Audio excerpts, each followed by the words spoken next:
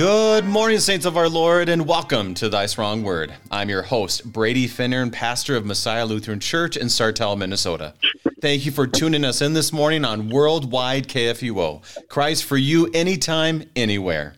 A blessed Epiphany season to all of you this Monday, February the 14th. I suppose I also should say Happy Valentine's Day to everybody.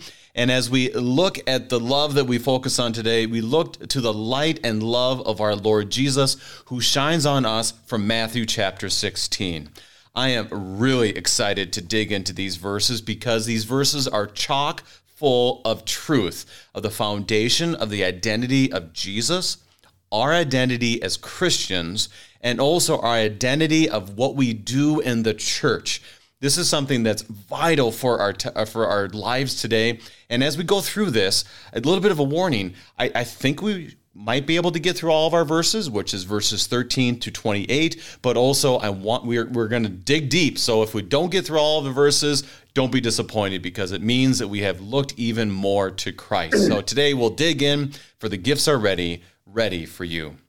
Thank you to our friends at Lutheran Heritage Foundation for your support of Thy Strong Word. Visit lhfmissions.org for more information, lhfmissions.org. Helping us to be strengthened by God's Word this morning, we welcome back the Reverend Terry Forkey, District President of the Montana District of the Lutheran Church Missouri Synod.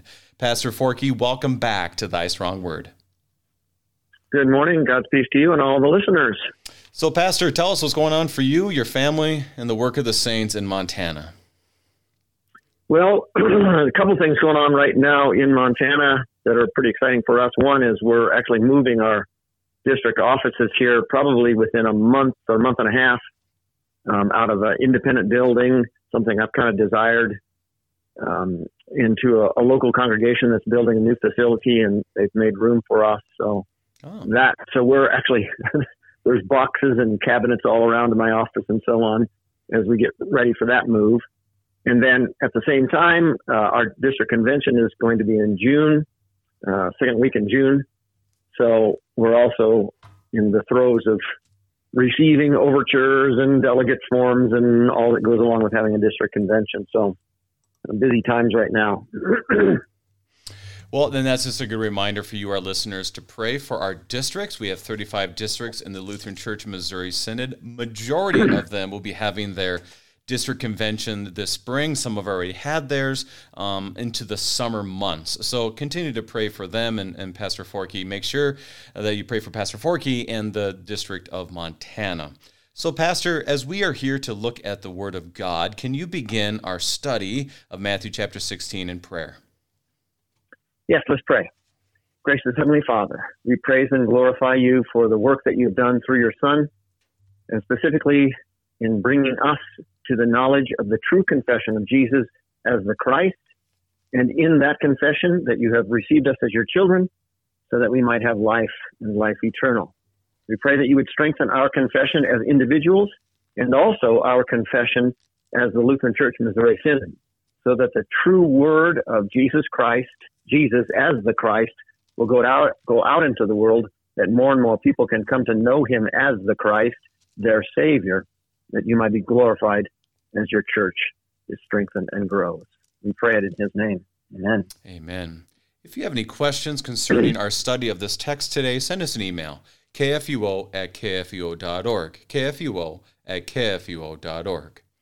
Pastor, I'm going to start this way. I'll start by reading all the verses we have assigned for today, and then we'll come back for some of your introductory thoughts. We are in Matthew chapter 16, beginning in the 13th verse, all the way till the end in verse 28. We hear the word of God. Now, when Jesus came into the district of Caesarea Philippi, he asked his disciples, "Who do people say that the Son of Man is?" And they said, "Some say John the Baptist. Others say Elijah, and others Jeremiah or one of the prophets." He said to them, "But who do you say that I am?" Simon Peter replied, "You are the Christ, the Son of the living God." And Jesus answered him, "Blessed are you, Simon Bar-Jonah, for flesh and blood has not revealed this to you, but my Father who is in heaven. And I tell you, you are Peter, and on this rock I will build my church, and the gates of hell shall not prevail against it. I will give you the keys of the kingdom of heaven, and whatever you bind on earth shall be bound in heaven, and whatever you loose on earth shall be loosed in heaven. Then he strictly charged the disciples to tell no one that he was the Christ. From that time, Jesus began to show his disciples that he must go into Jerusalem and suffer many things from the elders and chief priests and scribes and be killed, and on the third day be raised. And Peter took him aside and began to rebuke him, saying, Far be it from you, Lord, this shall never happen to you. But he turned and said to Peter, Get behind me, Satan. You are a hindrance to me, for you are not setting your mind on the things of God, but on the things of man.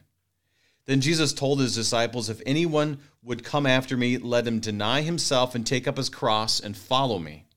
For whoever would save his life will lose it. But whoever loses his life for my sake will find it. For what will profit a man if he gains the whole world and forfeits his soul? Or what shall a man give in return for his soul?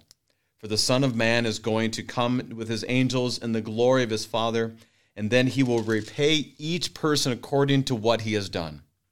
Truly I say to you, there are some standing here who will not taste death until they see the kingdom of the Son of Man coming in his kingdom. This is the word of our Lord today. Pastor, how do you want to begin?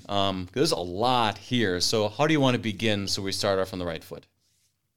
Yeah, there is an awful lot. So let's just do a little bit of context, a tiny bit of context. So immediately preceding this,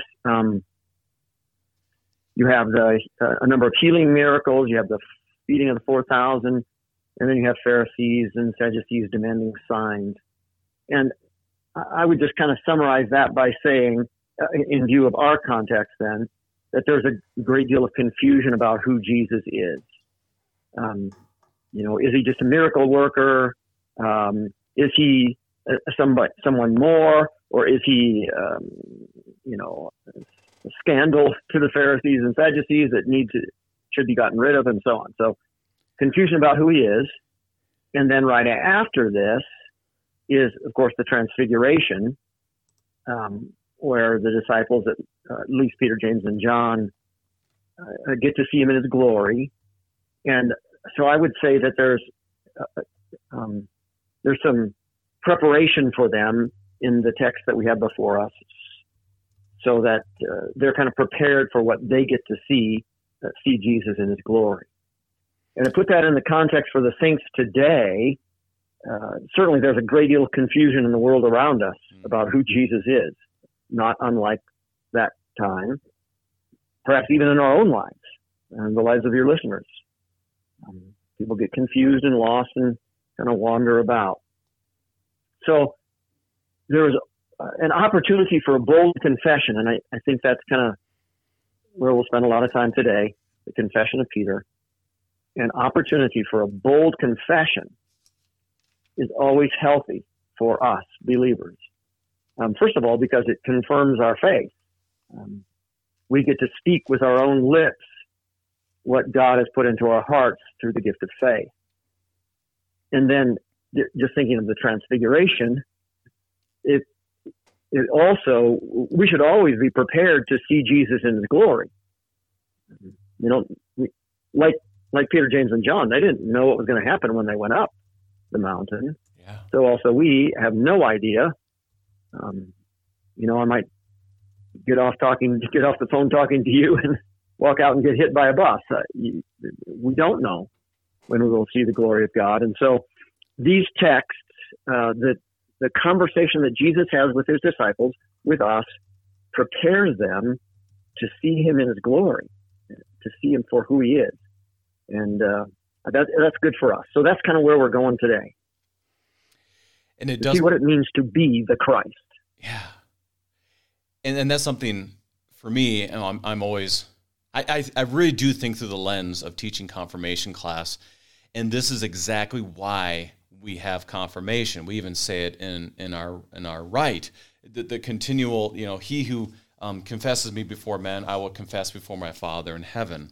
And that clear confession that we have our young people confirm, other people, whatever age they might be, that as the baptized, this is what we confess, and we can't say, well, we're not exactly sure who the Christ is, especially after you read our text today, and how important it is today, as you said, that there's a confusion of who the real Jesus is. So that's on our hearts today, and as Pastor very wonderfully prayed for this morning, we pray not only that it may be clear for us as individuals, but our whole church body and the church around the world. So, Pastor, I'm ready to dig in for a few verses. Are you ready? Sure. All right. So, verse 13, I think we'll then go through 15. So, 13 through 15.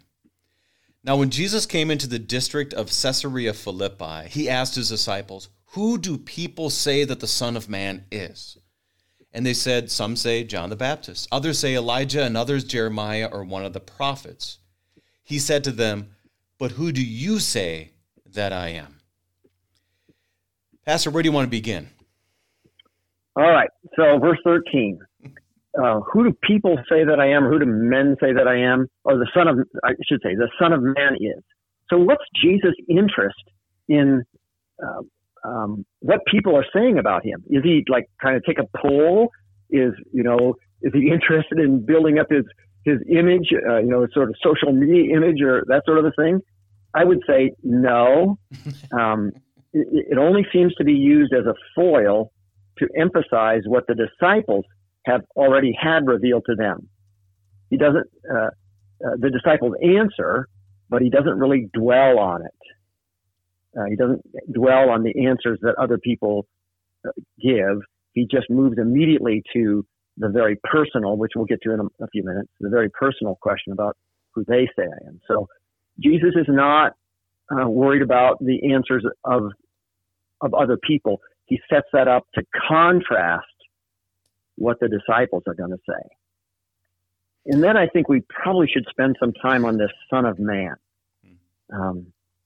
We could probably spend the whole rest of the time talking about Son of Man. True. That's true. I'll do it fairly quickly, at least my take. The title Son of Man, very popular. Matthew uses it 30 times, and all 30 times it's by Jesus of himself. So Matthew's unique in that way. It's Jesus talking about himself as the title, Son of Man. Mark uses it 15 times, Luke uses it 25 times, John 13 times, so 83 times in the New Testament, 78 by Jesus of himself. So almost irrefutable, Jesus talking about himself as Son of Man, title he uses. Why? Well, that title is used 108 times in Ezekiel, 108 times in the Old Testament, but 93 times it's in Ezekiel. So that's a really high percentage. Out of 108, 93 times it's in Ezekiel. As a title for Ezekiel, most of the time, God speaking to Ezekiel. Son of Man, do this, Son of Man, say that, so on. So it seems that Jesus is identifying himself with Ezekiel through the use of this title, Son of Man. Why would that be? Well, it might be Jesus is the shepherd, chapter 34 of Ezekiel. It might be he is the glory of God returning to the temple, chapter 43. It might be that he is Jerusalem, where the Lord is there, chapter 48. I don't know. I would suggest that Jesus is identifying himself as Ezekiel as a prophet to avoid the charges of blasphemy if he calls himself the Christ or the Son of God publicly. And that's what we see when we get down to verse 20, that he still is not ready for that to happen. So that's why I'm going to suggest that Jesus is using the title Son of Man. He first comes into the world as a prophet, not ready to be identified by the world because they're not ready for it, just like the disciples aren't ready for it as the Christ.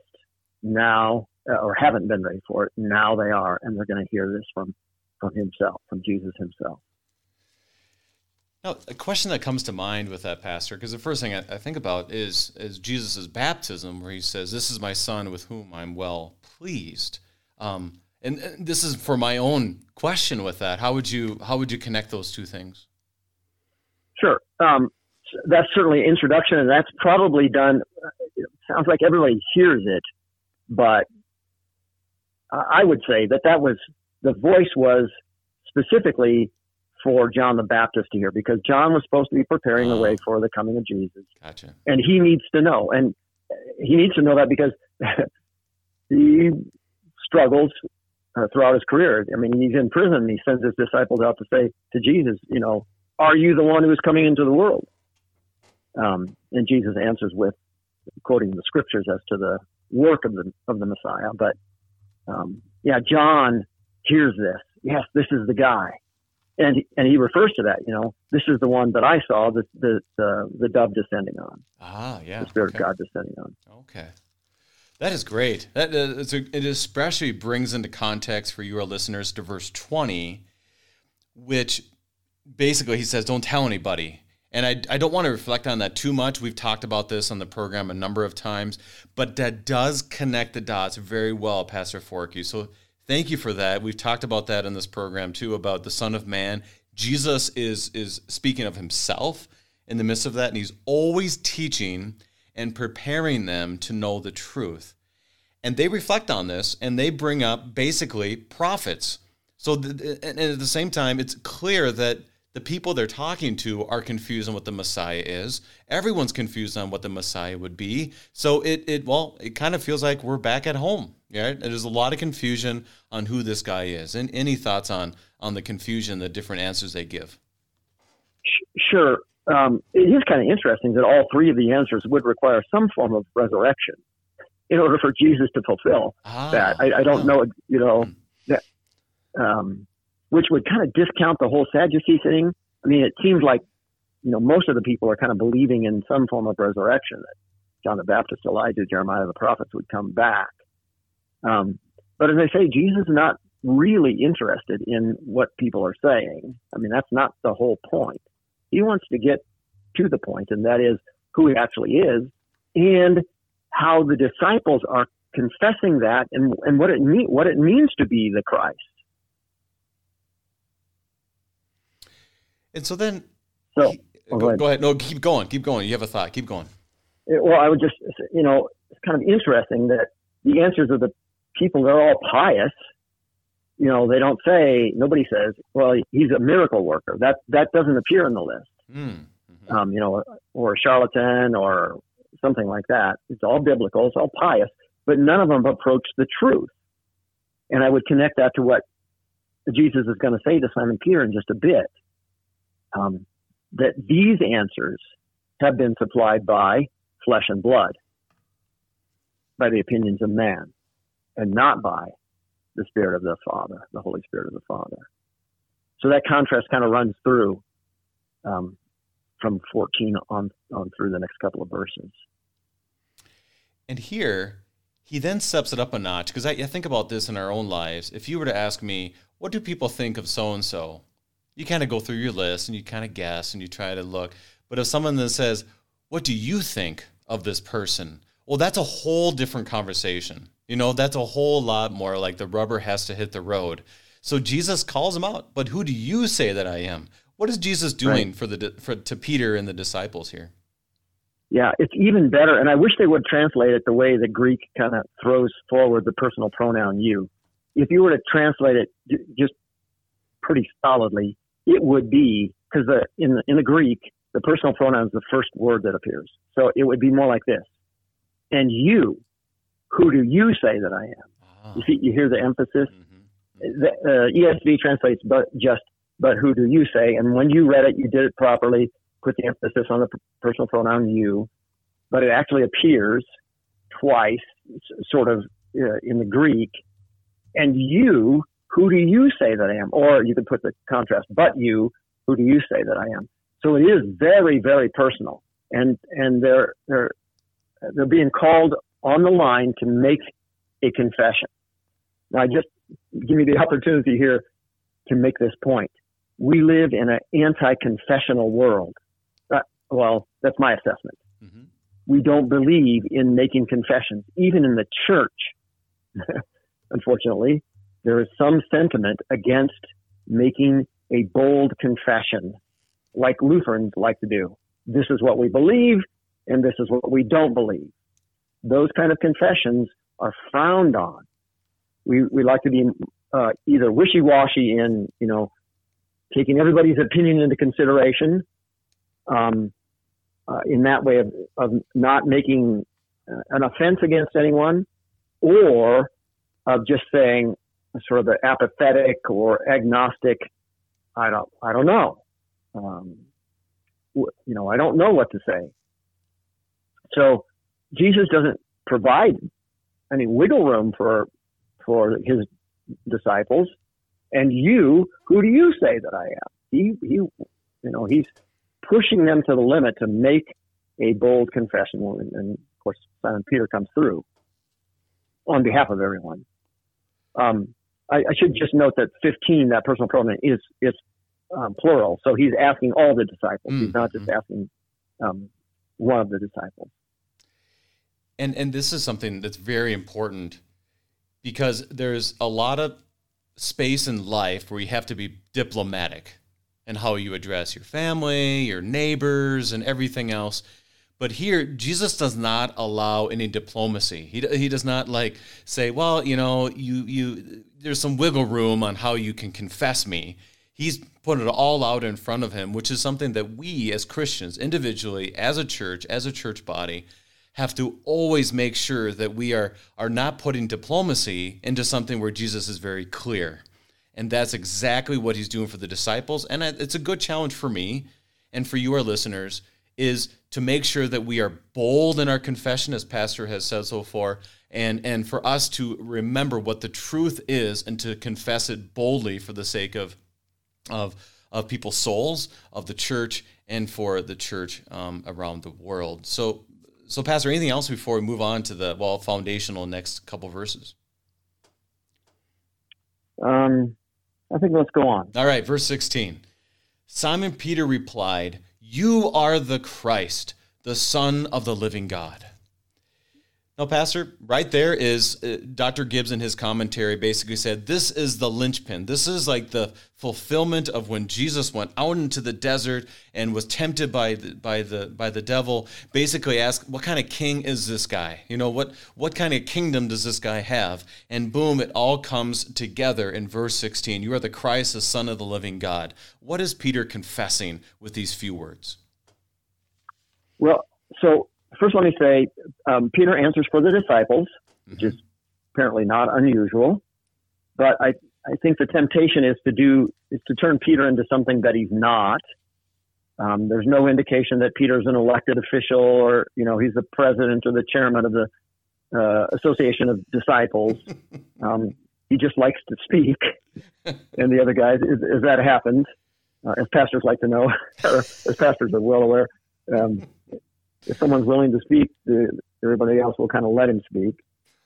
I also want to just point out that this term, the Christ, is used 10 times in Matthew.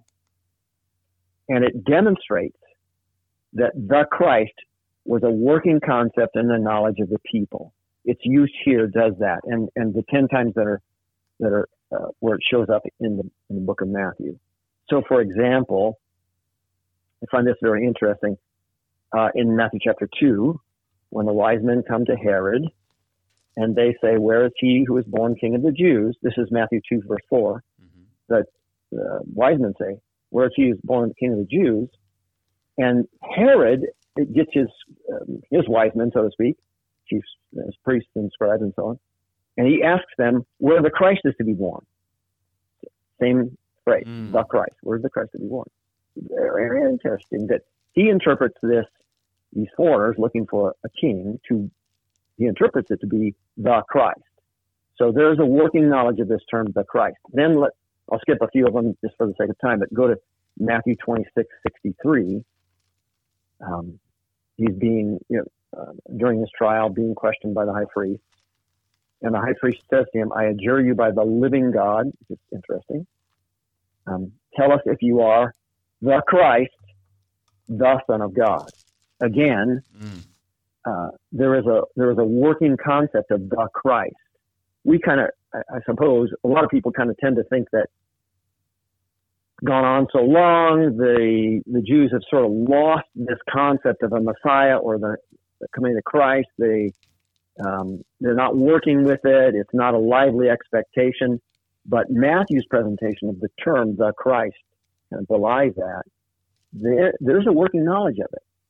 So Simon Peter doesn't just come up with this, out of the blue. It's part of the lively discussions among the Jewish, at least those who know the Scripture. They're expecting the Christ. And then he adds, so you are the Christ, doesn't really say much about who the Christ is just in that term for us, but he adds the Son of the living God. So now the picture changes. And it's on the basis of Peter's confession, or we'll say the disciples' confession. It changes from just the prophet, as I argued the Son of Man is referring to.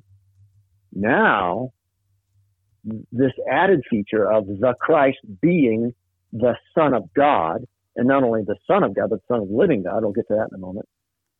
The people understand the Christ to be the Son of God. So now we're adding an element of divinity, not just the Son of Man, not just a prophet, but God himself. And I don't think we dare miss that Peter is bold to say, you're the one who's going to fulfill everything that God has planned for us as the Christ, because you are God in the flesh. It's beyond bold. It's crazy that someone would go that far right away like that. He is the one. He is the living God because he created and he sustains all life. And I want to get to more of this, which we will at the other side of our break. We are studying Matthew chapter 16 with Pastor Terry Forkey, and we'll be right back.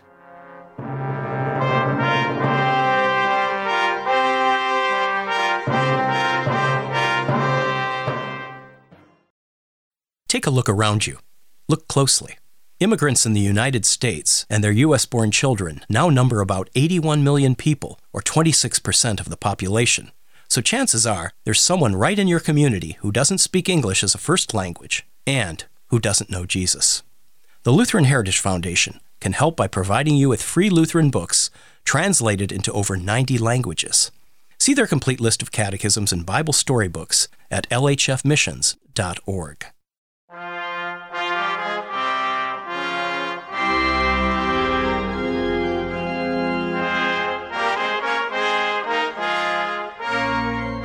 And welcome back. We are studying Matthew chapter 16 with Pastor Terry Forkey, District President of the Montana District of the Lutheran Church Missouri Synod. Now, Pastor, you ended on, this is like a preaching moment. This is wonderful, where you are the Christ, the Son of the living God, and all that goes into that confession. And you ended in kind of like, boy, how did Peter do this? Which is an interesting dynamic that Jesus actually does answer.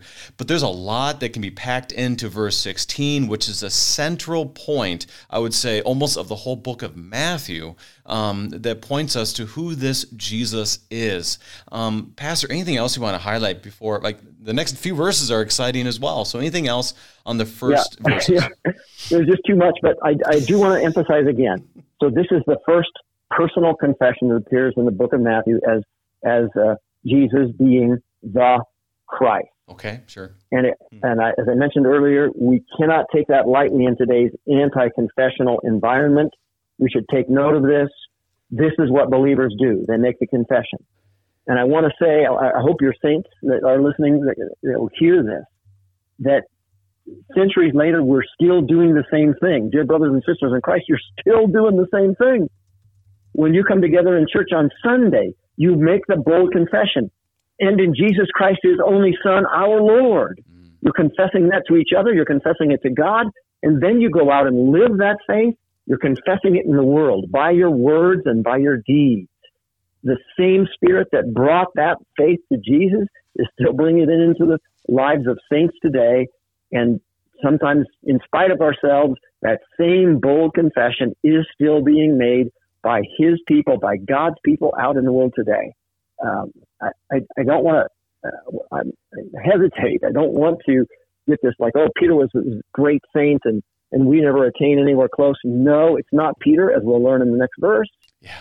It is the Spirit of God who is at work, and the same Spirit at work in him is at work in the people of God today, to boldly confess Jesus, the Christ. In that bold confession, we continue to hear the rest of the story, 17, and I'll go through 19.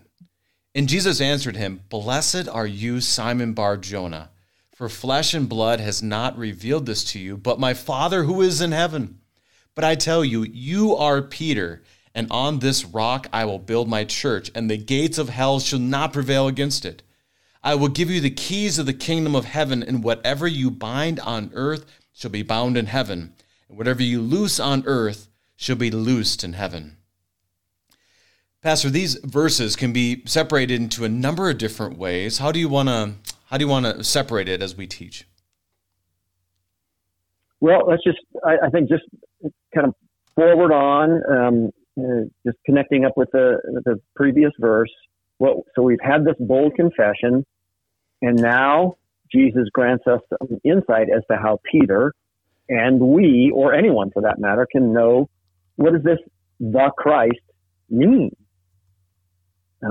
First of all, Jesus' response confirms that Peter's answer is correct, and it connects this Son of Man up to who Jesus is.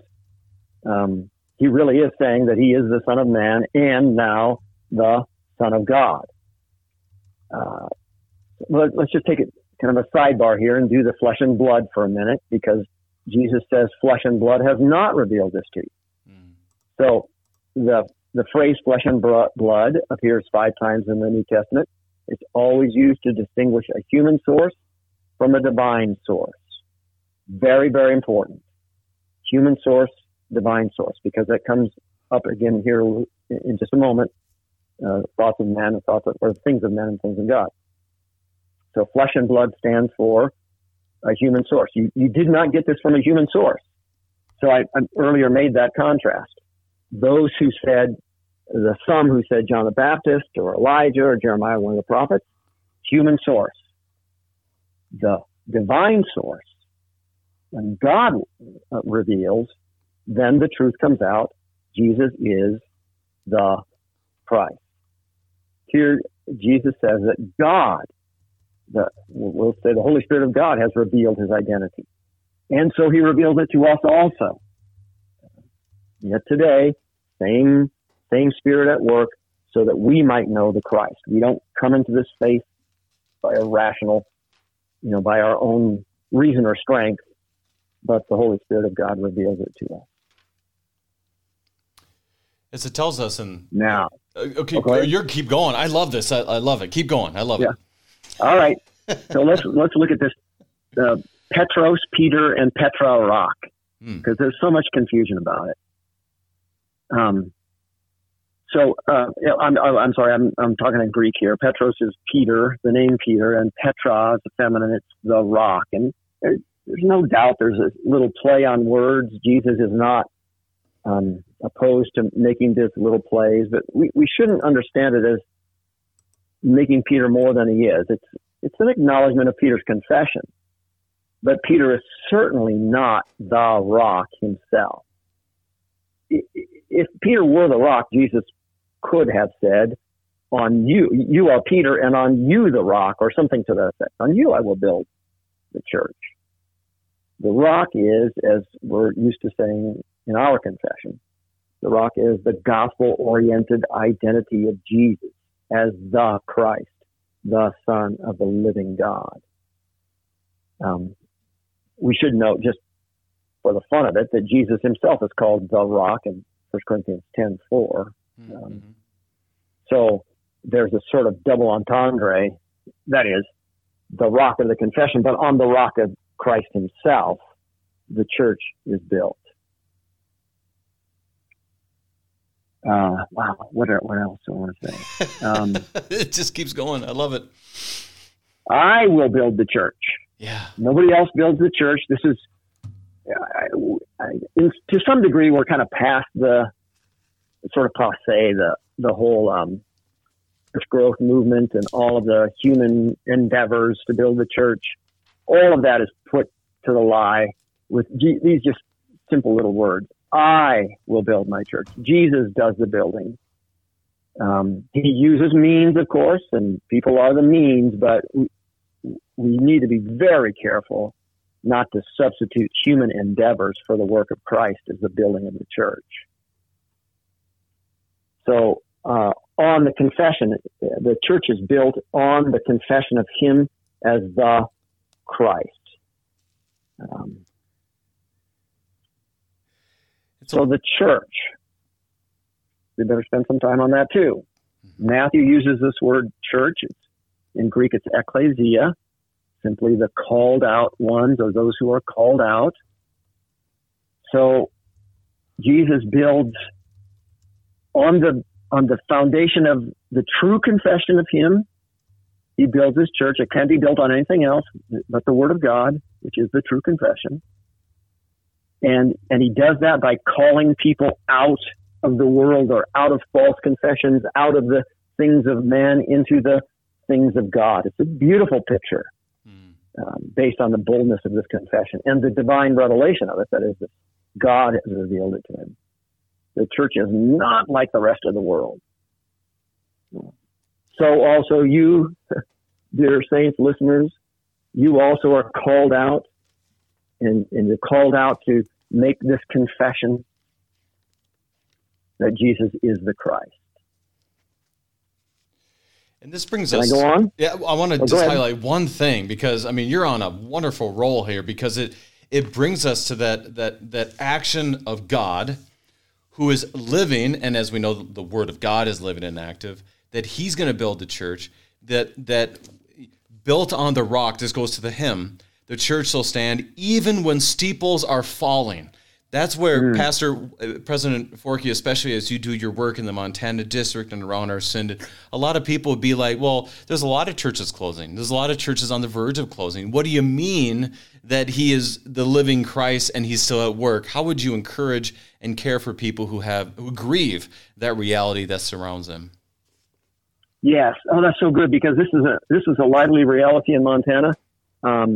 It just so happens last Sunday I was visiting 3 small congregations. They're a triple parish. They have maybe 30 people in one congregation. I should say, in attendance on Sunday in one congregation, possibly 20 in attendance in another congregation, and probably a dozen in attendance in another congregation. So I have a big, long presentation I make, and then part of it I say to them, are you afraid that your churches are getting smaller and you're no longer going to be able to sustain? And of course, and they all say, yes, this is a fear.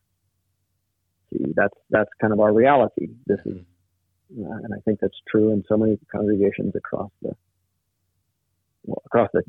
my district, across the synod. This is a fear that, well, God really isn't working. We're going down the tubes. Well, what do we do? And I say to them, well, I have a surefire method to get people in the pew. It's marketing 101. Tell them what they want to hear. Tell the people what they want to hear, and they'll probably show up. Give them the things of men, again, as we'll get to, or maybe we won't get to because I'm talking too much. The things of men rather than the things of God. And people will come. And then they recognize this kind of stark contrast of depending on our own reason or strength, rather than simply depending on how God reveals Himself to have sent the Christ for the sake of our salvation. And that where 2 or 3 are gathered, there He is. His word is still at work. His word is just as powerful today as it was when He said, "Let there be," and everything came into existence. So also He says, let there be a believer, and faith is instilled in the hearts of those who are not believers. God is not silent. God is not asleep. God is not dead. He's still at work. He's at work in the confession of the saints today to take this good news out into the world. And so, Pastor, as we look at that, boldness is, like you said, built on the rock, that the steeples may fall, but the word of the Lord endures forever, as we hear in the Old and New Testament, and that's what we stand on above anything else.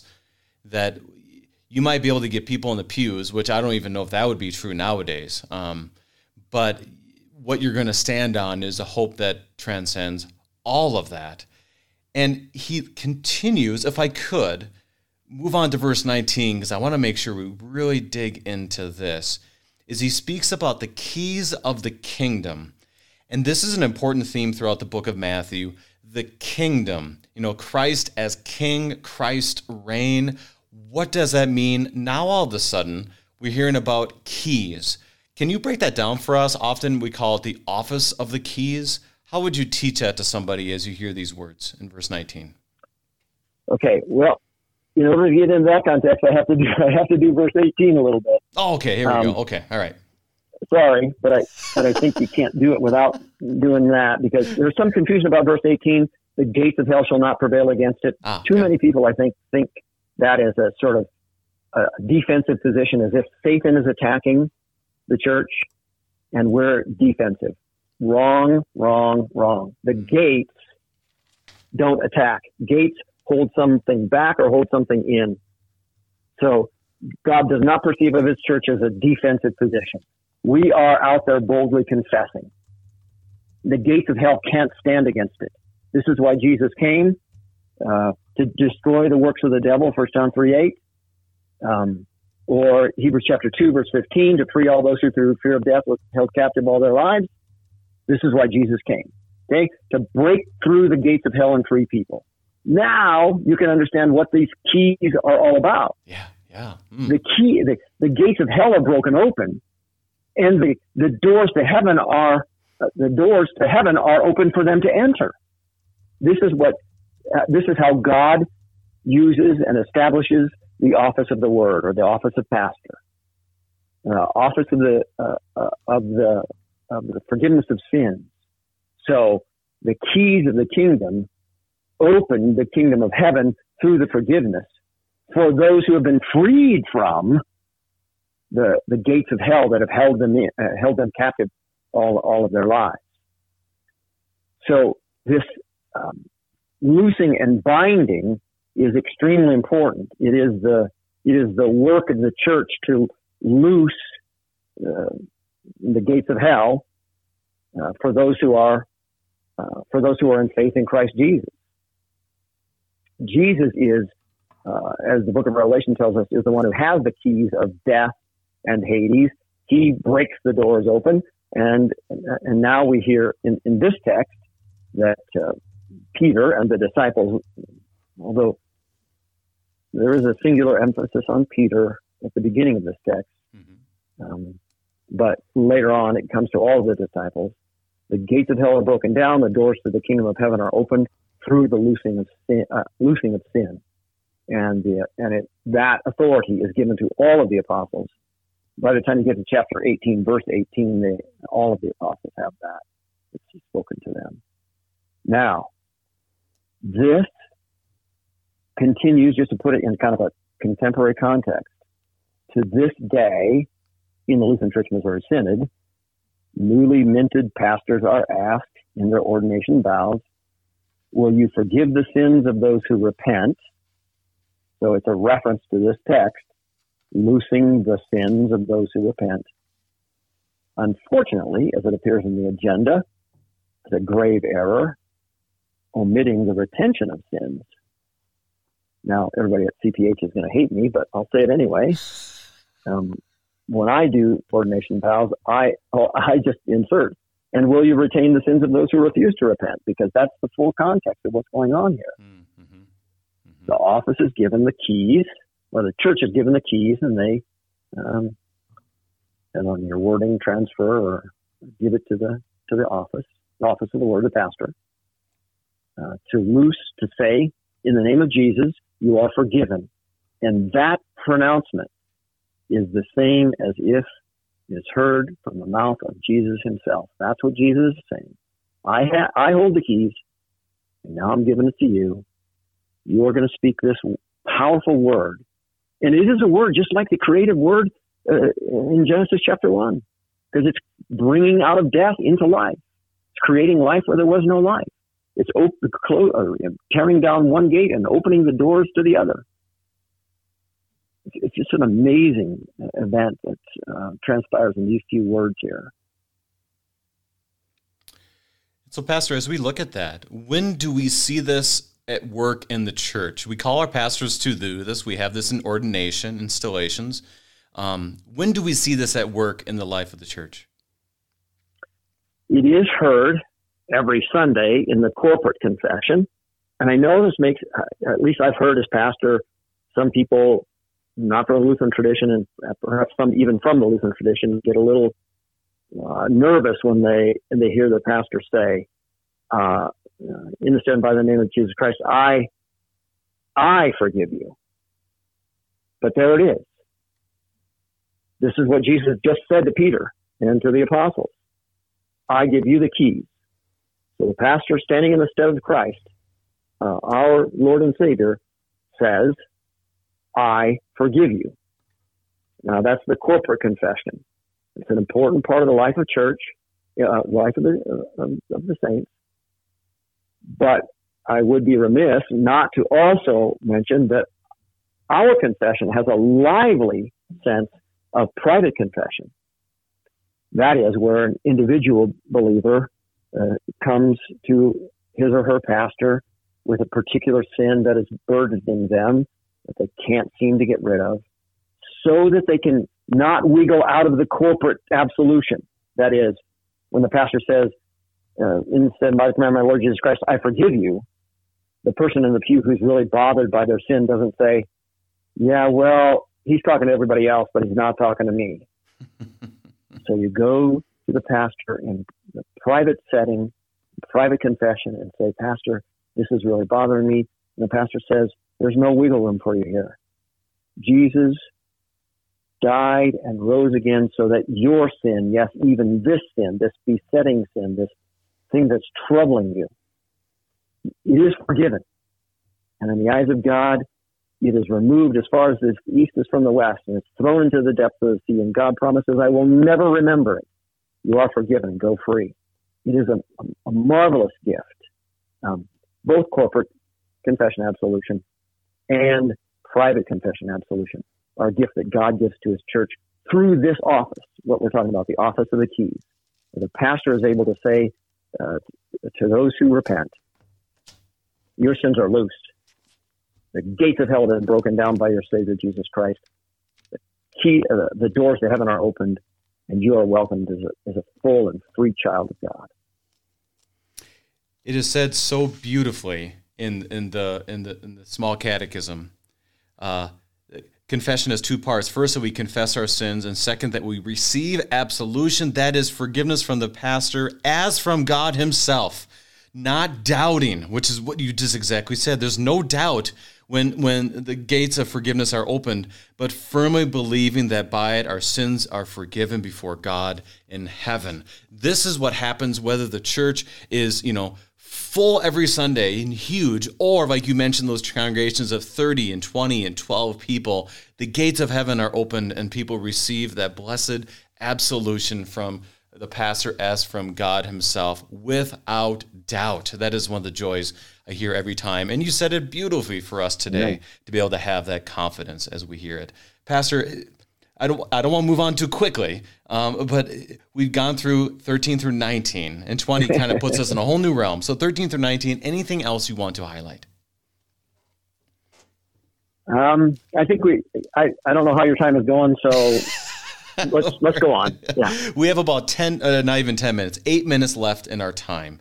Right. So I'm going to read 20 all the way to 23 for our time. Good. Then he strictly charged the disciples to tell no one that he was the Christ. From that time, Jesus began to show his disciples that he must go to Jerusalem and suffer many things from the elders and chief priests and scribes and be killed, and on the third day be raised. And Peter took him aside and began to rebuke him, saying, Far be it from you, Lord. This shall never happen to you. But he turned and said to Peter, "Get behind me, Satan. You are a hindrance to me, for you are not setting your mind on the things of God, but on the things of man." So, Pastor, I kind of want to skip verse 20 because I think we're left with a lot of questions and many theories, but I do want to really hit 21 to 23, which might be for the rest of our time, speaking about Jesus' foretelling of his death and resurrection. This isn't the first or the last. This isn't the last time he's going to say this, but it is vital and also shows us a little bit, reveals us a little bit about Peter. Why does Jesus foretell his death and resurrection? Because it's necessary. Ooh, that was a great open door for me. All right, verse 21. Jesus began to show his disciples that he must. It kind of falls flat in English, but in Greek it is necessary. So the must translates it is necessary, and then that verb it is necessary is usually completed by complementary infinitive. In this case, we have 4 of them. So just look at this. There are 4 infinitives in the Greek. They kind of hard to see them in the English, but it is necessary to do what? 1, to go. 2, to suffer. 3, to be killed. 4, to be raised. What's Jesus doing here? He's defining for the disciples what it means to be the Christ. It is necessary for him to do this. Now, who knows what all they had in their mind, what they thought to be the Christ. Very likely it was tinged at least a little by the common sense, the common expectation that he would be a great leader. He would reinstate the glory days of David and Solomon, that Israel would be a powerful nation, and so on and so on and so on. And now Jesus blows all of that out of the water with these 4 infinitives that are necessary to go, which is kind of akin to this whole idea of his coming into the world, going into the world, incarnation, and so on. To suffer, I'll come back to that. And then to passive infinitives, to be killed and to be raised. None of that fits in their expectations of the Christ. And perhaps we could say, if we were designing God's plan, we would say, that's not what we want. That's not what we expect. To go, to suffer, to be killed, and to be raised. So, just a word on suffering. The others are maybe acceptable in general Christian parlance today, but suffering is right out. Americans will not receive suffering as an expectation of the life of the saint, let alone the life of the Christ, the one who's going to win this all for us. So this is every bit as explosive as Peter's confession. The Holy Spirit of God leads Peter to say, "You are the Christ," and then the Holy Spirit leads Jesus to say, "This is what is necessary for the Christ to do: go, suffer, die, rise." And you see the response to how explosive this is when Peter answers him. This doesn't make any sense to Peter. Right. And so Peter takes him aside, rebukes or dishonors him. What's translated there, "far be it from you," is sort of an idiom. It's mercy be to you. It kind of means God be merciful so that this doesn't happen. But he's dead set on it because he uses a double negative. Peter is in verse 22. This shall not ever, never happen to you. So here's what's cool. Jesus turns to Peter. Mark has him looking at the disciples and turning to Peter, implying that he wants everybody to hear this. Now, get behind me. There's some ambiguity there. What is Jesus saying to Peter when he says, get behind me? Is he trying to say, get out of my sight? I don't want to look at you. Is he trying to say, get out of my way? You're a stumbling block. Or is he, I think, saying, get in the proper position by following the word of God? And since we're not going to get there, I'll just say in verse 24, the same word is used for take up his cross and follow me. That's the proper position. Get behind me in the sense of following the word of God as you're supposed to. So back to 23. Peter, get behind me. Satan, whoa. It's pretty hard on Peter. I think by the use of the word Satan as opposed to devil, Satan the accuser, devil the deceiver, I would expect the deceiver, but it seems to me Jesus is trying to say, by your misspeaking the word of God, you're accusing me of not following God's will. You're accusing me of not doing what's necessary. So you're a stumbling block, and here's the kind of the hammer. You're not setting your mind, or you're not thinking the things of God, but the things of man. And this is the contrast that's been kind of set up at the beginning with what other people say. What do you say? What does the world say? What does God say? The world says we want a hero that wins in everything. But God says the Christ will go, suffer, die, and be raised. And this is the position that we take in the confession. He is the Christ. All of that's rolled into. So those four infinitives are rolled into our confession. You are the Christ. And we believe, teach, and confess that you will go out into the world, you will suffer, you will die, and you will rise for us. Pastor, we have about a minute left in our time. How would you summarize our text and encourage our listeners with these words? That's the big one. Let me see if I can do it in a short amount of time. There are a lot of aspects to being the Christ.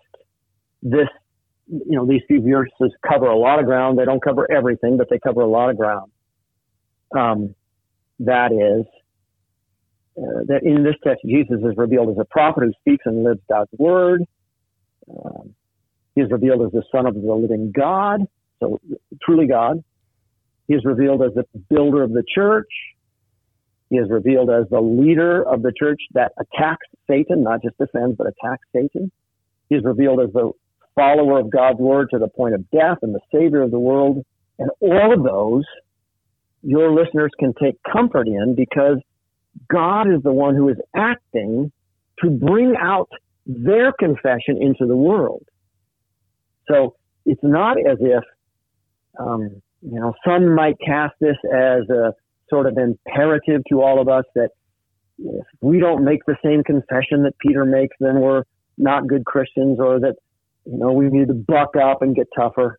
No, God has revealed this, and he works it in us. And he's working it in you, dear saints, dear listeners. He's working it in you through his Holy Spirit, working in word and sacraments to make this confession in your words and in your actions every day of your life. God bless you all. Pastor Terry Forkey, District President of the Montana District of the Lutheran Church Missouri Synod, giving us God's strong word from Matthew chapter 16. Pastor Forkey, thank you for bringing us his gifts. I'm your host, Brady Finnern, pastor of Messiah Lutheran Church in Sartell, Minnesota. Thank you for joining us, and the Lord keep you safe in the palm of his hands.